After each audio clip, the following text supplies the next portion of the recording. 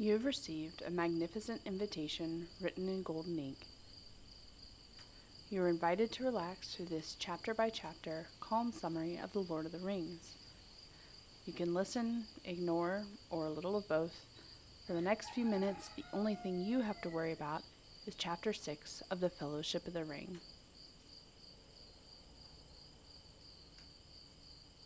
It's a chilly, quiet morning. You're standing outside your front gate with your walking stick, pack of supplies, ponies, and your friends. The world feels full of promise, and you're ready for your first real dive into the unknown.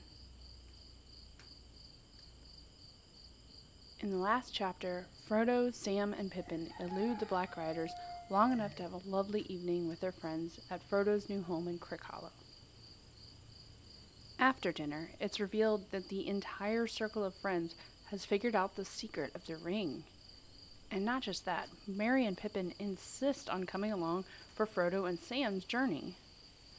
The less adventurous and unfortunately nicknamed Fatty will stay behind to wait for Gandalf and impersonate Frodo to keep up his cover story. The chapter ends with Frodo having a strange dream that seems to foreshadow something, though it's not clear what.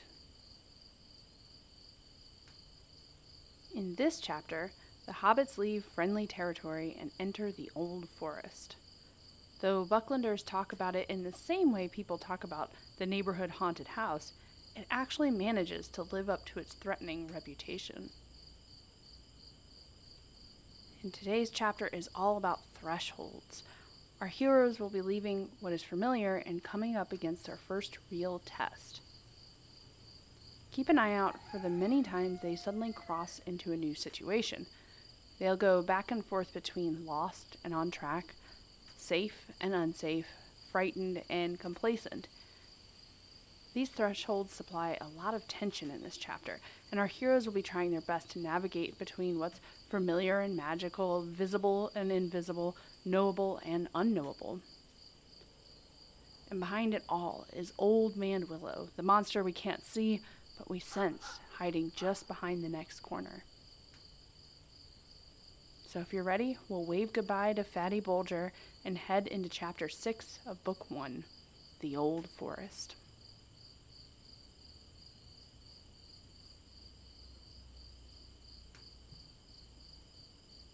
Chapter 6 opens in the sleepy hours before dawn. It's late September, the 26th if you want to know. So instead of frost, a cold, wet fog covers everything like a blanket. Buckland is quiet, and the chilled air makes little faraway noises sound very near. Frodo closes the door to his cottage softly behind him, and all 5 hobbits mount their ponies. They ride on in silence towards a large hedge that marks the border of Buckland and the Old Forest. Merry, continuing his streak as the most capable hobbit of the bunch, leads the group to a brick tunnel under the hedge and unlocks a secret gate that allows his friends to ride through to the other side. They all say goodbye to Fatty Bolger and cross into the Old Forest.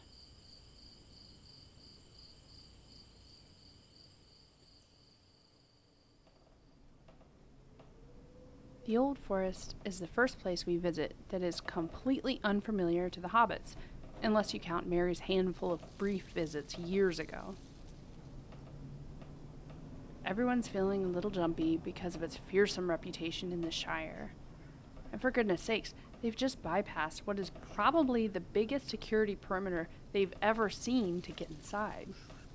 That's got to make you feel uncomfortable. As they make their way through the dark tunnel cut through the soil beneath the hedge, Merry tells them that though the rumors of boogeymen and werewolves probably aren't true, there's definitely something strange at work out among the trees. There's this great bit of exposition as Merry fills in his sheltered Shire friends.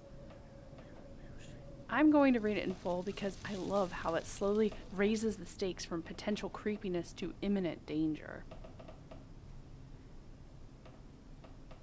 When they ask about the forest, Merry says, "Everything in it is very much more alive, more aware of what's going on, so to speak, than things are in the Shire. And the trees do not like strangers. They watch you. They're usually content merely to watch you as long as the daylight lasts and don't do much. Occasionally the most unfriendly ones may drop a branch or stick a root out or grasp at you with a long trailer. But at night, things can be most alarming, or so I'm told. I've only once or twice been in here after dark, and then only near the hedge. I thought all the trees were whispering to each other, passing news and plots along in an unintelligible language, and the branches swayed and groped without any wind. They do say that the trees do actually move and can surround strangers and hem them in. In fact, long ago they attacked the hedge. They came and planted themselves right by it and leaned over it. But the hobbits came and cut down hundreds of trees and made a great bonfire in the forest and burned all the ground in a long strip east of the hedge. After that, the trees gave up the attack, but they became very unfriendly. If they were riding in a car, about halfway through this is when you know Frodo would lean over and lock the door. At this point, we know a bit about hobbits, and anything that forces them to resort to a scorched earth policy has to be bad news. And apparently, Bucklanders do not mess around.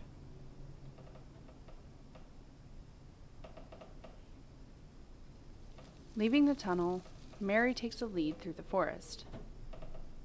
It looks like every other forest you've seen, with perhaps less undergrowth and the occasional unfamiliar species of tree.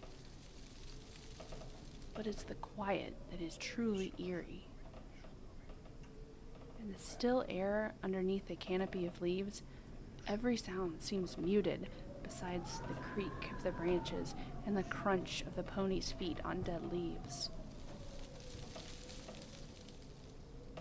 This is the most silence we've had in the series so far, and already it's beginning to feel uncomfortable. Trees become darker and denser as they go, and increasingly begin to bar their way. Worse, the hobbits begin to have a growing feeling that they're being watched by unfriendly eyes. Just as they begin to suspect Merry has gotten them lost, they suddenly see an open space through the trees ahead. It's the bonfire glade, where generations ago the hobbits burned the attacking trees.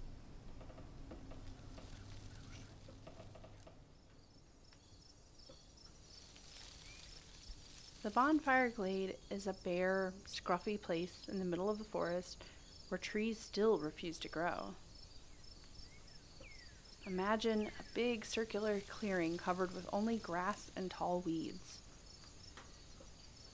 It's warmer here, and though it isn't a particularly attractive place, the hobbits feel much better to have some idea of where they are. Plus, it's away from the oppressive feeling under the boughs behind.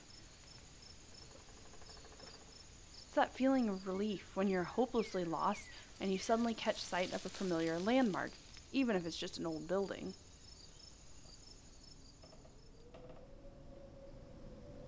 After a quick rest, the hobbits find a clear path with fewer trees on the far side of the glade. Relieved, they make for this helpful new track. Apparently, they're unaware that it's a little too well placed. It's becoming obvious, at least to us, that in their optimism, Merry, Sam, Pippin, and Frodo are following a path that's being chosen for them. As the afternoon wears on, this great new path becomes more treacherous. Trees draw closer and seem to make their ill will felt even more plainly than before. Frodo decides to sing a jaunty travel song to lift everyone's spirits. But as the forest grows even more uncomfortable, it's clear that that was not a good idea.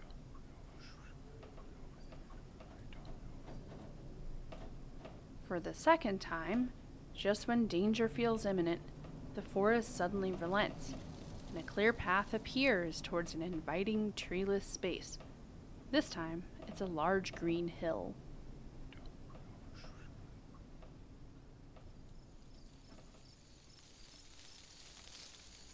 Now, I'm from Ohio, so when I hear the word hill, I picture something pretty small.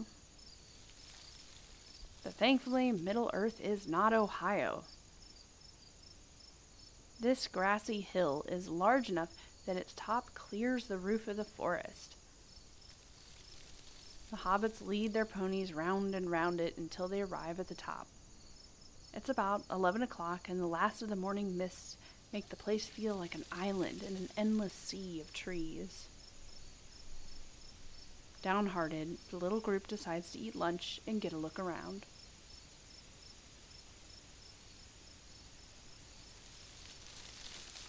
So, I want to give you an idea of the geography we're working with without making you look at a map.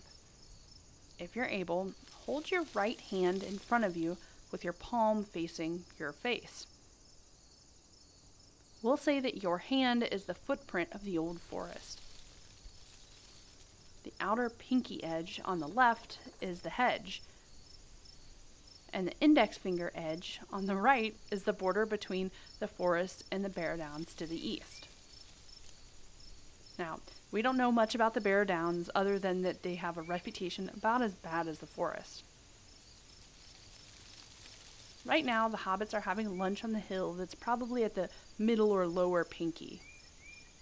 Their plan is to make a clandestine shortcut through the forest to meet up with the East Road, which runs in a horizontal line above your fingertips.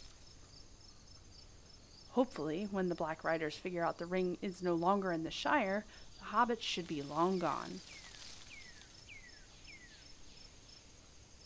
As they're looking about, Merry points out one more feature. They see a misty valley cutting diagonally across the forest, in the same direction as the thumb crease running across your palm.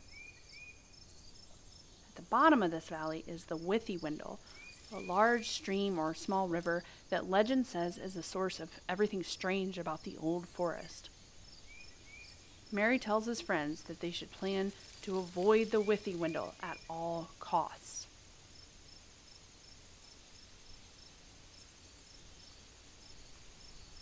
So while we let the hobbits eat some lunch, I'd like to go in depth about these trees we're hearing so much about. The first thing to know is that the name of the Old Forest is a wild understatement. It's actually one of the last fragments of an ancient megaforest that existed millennia before Frodo comes waltzing in. This primeval forest remained largely undisturbed for eons uncounted until the end of the First Age of Middle-earth. So this age ended roughly 6,000 years before this chapter, with a cataclysm of biblical proportions. It breaks the earth and sinks half of the entire landmass into the sea. Just think of that. Half of your town, half of your state, half of your country just gone in a minute. That would change everything. And it does. Suddenly, these unpopulated wilderlands become host to refugees, both good and evil, who establish new kingdoms. Growing population, deforestation, and war slowly decimated the ancient forest until only tiny bits were left. These are the old forests we're in now, Woody End, which is where the hobbits meet Gildor and the other elves, the Chetwood and Bree, which we'll be traveling through soon, and Fangorn Forest, which we'll see much later on. And speaking of Fangorn Forest, if you've seen the movies, do you remember how threatening the Fangorn Forest feels at first? Think of this. Many people think that the old forest we're in now is a much more dangerous place than the Fangorn. Why? So both forests are full of semi-sentient trees, but unlike the chaotic neutral Huorns that we meet in Fangorn, their old forest counterparts are actively out to harm the hobbits. In a letter written in 1972, Tolkien describes the trees in the Old Forest as being, quote, hostile to two-legged creatures because of the memory of many injuries. On top of this, there's no clear evidence of Ents in the Old Forest to keep these trees in check.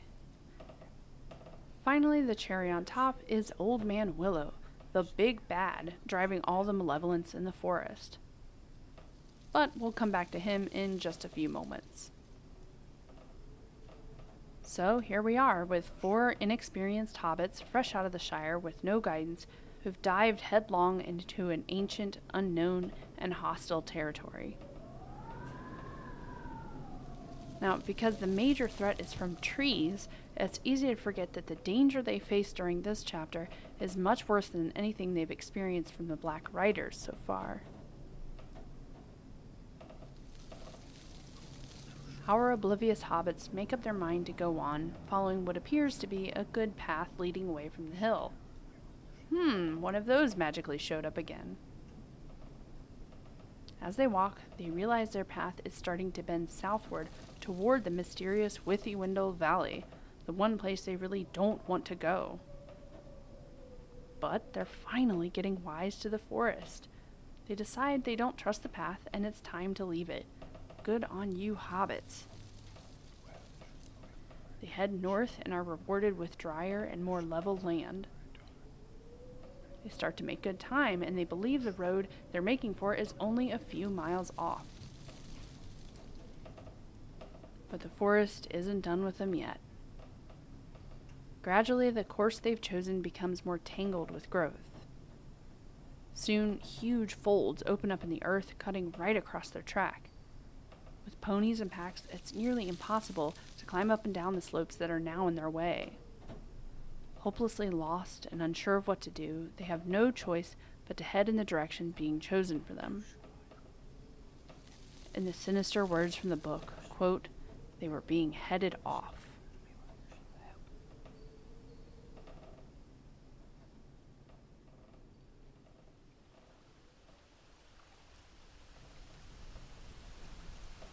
After what must have been a frightening hour or two, the friends unexpectedly exit the trees.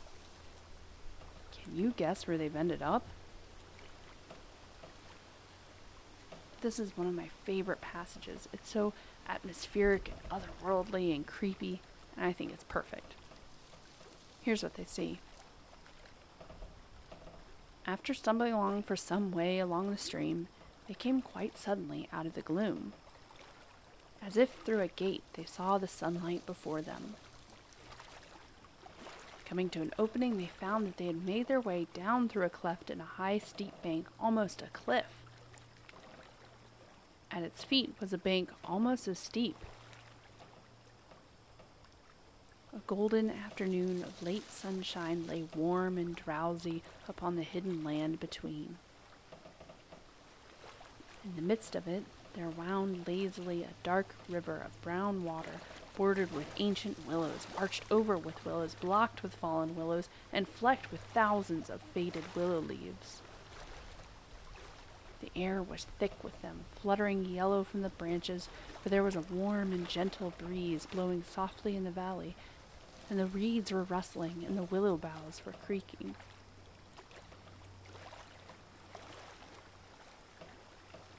This is the moment in this scary movie when I want to yell at the people in the haunted house, why don't you all just leave? But just like any person ever in a horror movie, the hobbits decide to go have a look around. Great.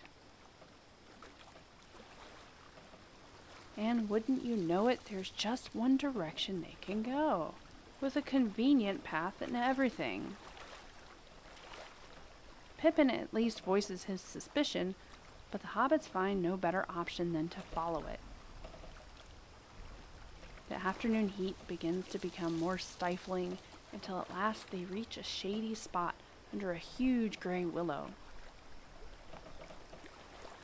It's a magical place, but not in a good way. From the book, sleepiness seemed to be creeping out of the ground and up their legs and falling softly out of the air upon their heads and eyes. One by one, the hobbits succumb to sleep. Frodo realizes that something strange is happening, but it's no good. Again from the book, Suddenly, Frodo felt sleep overwhelming him. His head swam. There now seemed hardly a sound in the air. The flies had stopped buzzing, only a gentle noise on the edge of hearing, a soft fluttering as of a song half whispered, seemed to stir the boughs above. He lifted his heavy eyes and saw leaning over him a huge willow tree, old and hoary. Enormous it looked, its sprawling branches going up like reaching arms with many long-fingered hands, its knotted and twisted trunk gaping in wide fissures that creaked faintly as the boughs moved. The leaves fluttering against the bright sky dazzled him, and he toppled over, lying where he fell upon the grass.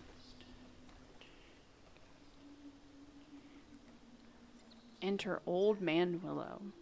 If the forest is itching to take revenge on anything going on two legs, it's because of him. Here's how he's described later on. None were more dangerous than the great willow. His heart was rotten, but his strength was green. He was cunning and a master of winds, and his song and thought ran through the woods on both sides of the river. His gray, thirsty spirit drew power out of the earth and spread like fine root threads in the ground, and invisible twig fingers in the air, till it had under its dominion nearly all the trees of the forest from the hedge to the downs. Now there's a lot of speculation out there around what Old Man Willow is. There's 3 general categories. Some think he's an Ent, the race of sentient tree people we meet in the Two Towers. Others think he's a Huorn, which we learn are either trees who become Entish or Ents who become tree-ish, maybe both. Still others say he could be something else entirely. Now, I don't believe he's an Ent because he interacts with the world differently than Ents seem to. For starters, he's rooted in the ground. He could be a Huorn, but he's a bit too sentient to be lumped under that definition. But then again, the story seems to hint that very few tree creatures fit squarely into these categories. So that brings us to option C, none of the above. It's entirely possible that there are different races of sentient tree, much as we see with the different types of hobbits, elves, dwarves, etc., etc. Also, there's the possibility that he is some sort of unique nature spirit like Tom Bombadil or Goldberry. Certainly something strange is going on in these parts. Goldberry has a connection to the Withywindle that seems to suggest it's more than just a water feature. Could this river have somehow amplified or changed Old Man Willow's power? There are just so many plausible theories out there. Whatever the case, no matter how frustrating it is, I think it's supposed to remain a mystery.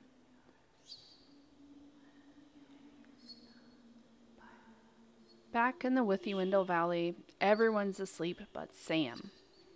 He manages to collect 2 ponies that had wandered off, and in the split second before he returns to his friends, Old Man Willow attacks. Sam arrives to find Frodo being held underwater by a tree root, and horrifyingly, he isn't struggling. Dragging him out of the water, Sam runs to the huge willow tree to find that Merry and Pippin have been drawn into its trunk.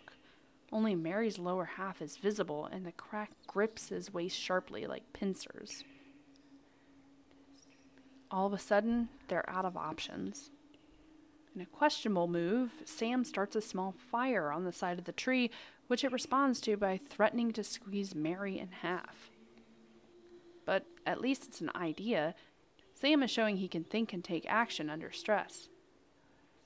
Frodo, meanwhile, proves he can do neither when he takes off up the path, yelling, "Help, help!"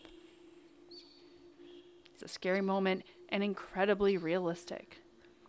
The hobbits are like us, no great strength, cunning plans, or magical powers, and accordingly, they failed their first test spectacularly. But thankfully for the hobbits, this is our moment of Deus Ex Bombadil. Surprisingly, Frodo's cries are actually answered by a deep voice carelessly singing a nonsense poem.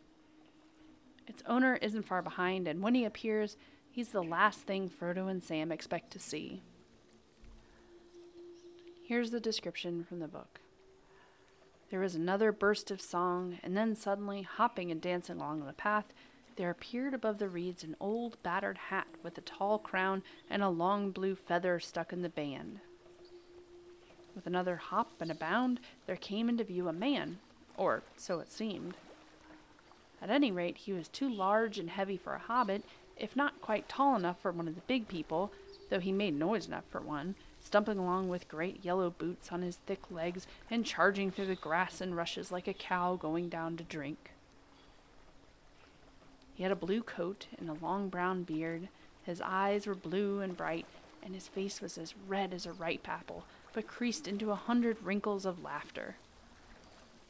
In his hands he carried on a large leaf, as on a tray, a small pile of white water lilies. So enters one of the most argued about characters in the entire Middle-earth universe. I'm going to wait until the next chapter to talk a little bit more about what Frodo and Sam are probably wondering right now. Who on earth is Tom Bombadil? Sam and Frodo flag down this oddball newcomer who, despite his goofy demeanor, seems confident that he can do something about the hobbit-eating tree. True to his word, he's able to rescue Merry and Pippin with a lethal combination of singing, scolding, and thwacking with a branch.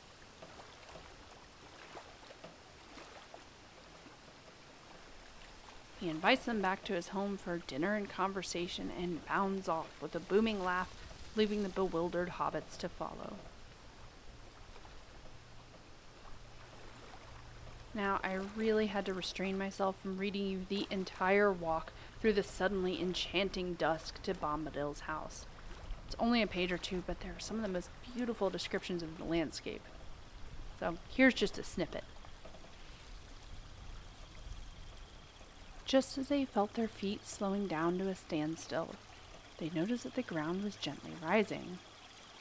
The water began to murmur. In the darkness, they caught a glimmer of foam where the river flowed over a short fall. And suddenly the trees came to an end and the mists were left behind. They stepped out from the forest and found a wide sweep of grass welling up before them. The river, now small and swift, was leaping merrily down to meet them, glinting here and there in the light of the stars, which were already shining in the sky.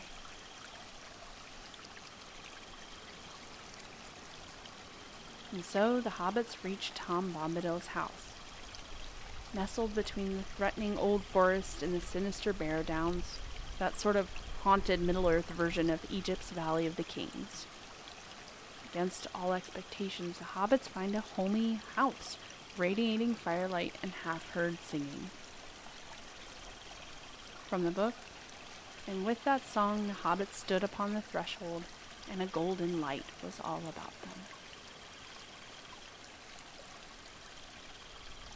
And there we'll leave the hobbits on yet another threshold after that dark and dangerous Chapter 6. Coming up in Chapter 7, the hobbits get high on canceled plans and have a great stay at what is basically their hippie aunt and uncle's B&B. By the way, we are halfway through the 12 chapters in Book 1.